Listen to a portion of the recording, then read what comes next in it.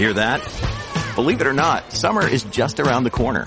Luckily, Armor All, America's most trusted auto appearance brand, has what your car needs to get that perfect summer shine. Plus, now through May 31st, we'll give you $5 for every $20 you spend on Armor All products. That means car wash pods, protectant, tire shine, you name it. Find out how to get your $5 rebate at armorall.com. Armor All, less work, more clean. Terms apply.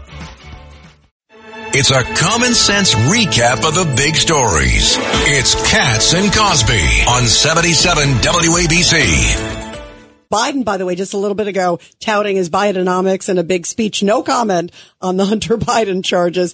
And joining us now is Steve Moore, who is, of course, right on after Larry Kudlow on Saturdays on WABC. More Money, which we love, a great economist. Steve, great to have you here. First off, where is this strike headed? Because this could be devastating if it happens. Hi, John. Well, the latest as of an hour ago is these sides are not near a negotiated settlement. Now, what the big three auto companies are asking for is somewhere between a 30 and 40% increase in their salary over 3 years. Given how high inflation is, maybe they may deserve that. But then, John, and I'm confused about whether this is in addition to that, they also want to be paid 40 hours a week for a 32-hour work week, which is, if my math is right, another, 10, 20% increase in their salary. So they're asking for a lot. On the other hand, Rita, workers have gotten screwed by Bidenomics, where most union workers over the last couple of years have lost money due to inflation. Yeah, and it just came out the other day that for 3 years in a row, Americans, their salaries have gone down. It's like across the board. Let me ask you one question. It's Ford was reporting how much money they were losing on electric vehicles. Yep. For 2 quarters in a row, they lost over $4 billion. Yep. And General Motors has never broken it down. Well, good point, John. And incidentally, the federal government is providing subsidies to these companies so I don't know if that loss number that you just cited includes the money that they're getting from the United States government, which is crazy because what Ford did, them billions of dollars instead of retrofit all. Yeah, what Ford did, instead of building electric vehicles, they now went to what do you call it? A hybrid vehicles. Hybrids. Yeah, hybrids are actually popular. Look, I went out for I have 160,000 miles of my car. A couple of weeks ago, went to a new car showroom and looked at the lots, and it's so amazing. They had hundreds and hundreds of electric vehicles, but they didn't have many at all of the old-fashioned gas cars, which is what I want. And by the way, I'm pro-choice. If people want to buy an electric car, God love them, go ahead and do it. But I think these auto companies, John, are making a big mistake trying to force-feed people cars that they don't want to buy. Steve, it's Richard Weinberg. I think the problem isn't so much that the car companies are trying to force people to do it. It's the government and their mandates and their indirect regulations that are compelling the car companies to do it. But I have to say, I think they're both at fault here. So the government is basically pushing them, pushing these, electric vehicles down their throats.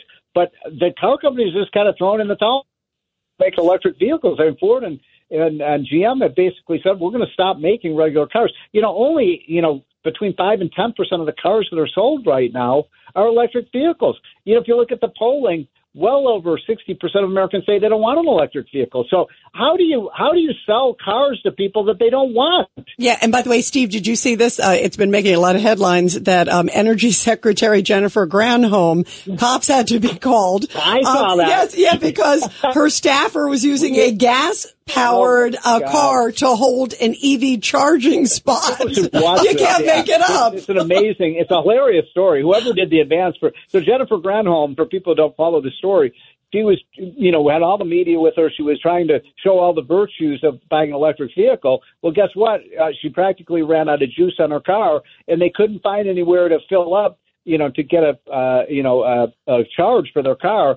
So they asked one of her aides to go park the gas car in the stall for the electric vehicles, and people started complaining, saying, hey, get out of here, this is just for electric vehicle. I mean, the whole thing was just a PR disaster for Jennifer Granholm. Yeah, you can't make it up. Ed Cox? Yeah, how about California? It's not just the federal government, but California is requiring electric vehicles. Yeah. Does that mean that the whole automobile manufacturing industry has to have California be the tail that wags the total dog in the country?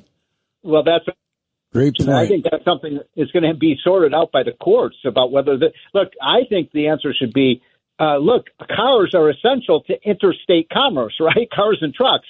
So for one state to say, oh, you have to make cars only one way. No, I think I think the courts should strike that down. By the way, they're such idiots in California. They want to get rid of diesel for trucks. Well, how are you going to run a 1 ton truck carrying huge heavy cargo with an electric battery? I mean, it doesn't even work.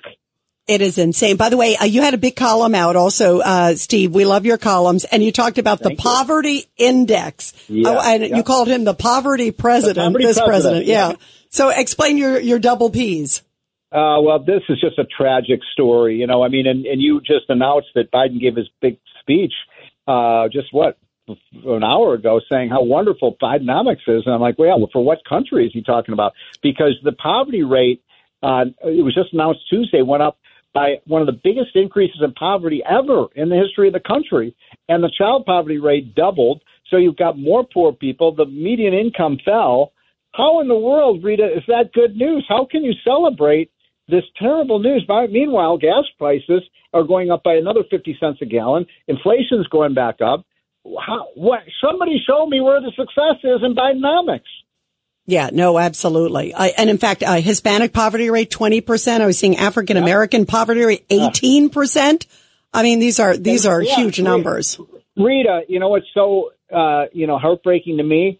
In 2019, towards the tail end of Trump's presidency, we had the lowest poverty rate ever recorded in American history, and the lowest poverty rate for Black Americans, Hispanic Americans, women, any other group you want to look at. We lowered the poverty rate, and now it's going straight up.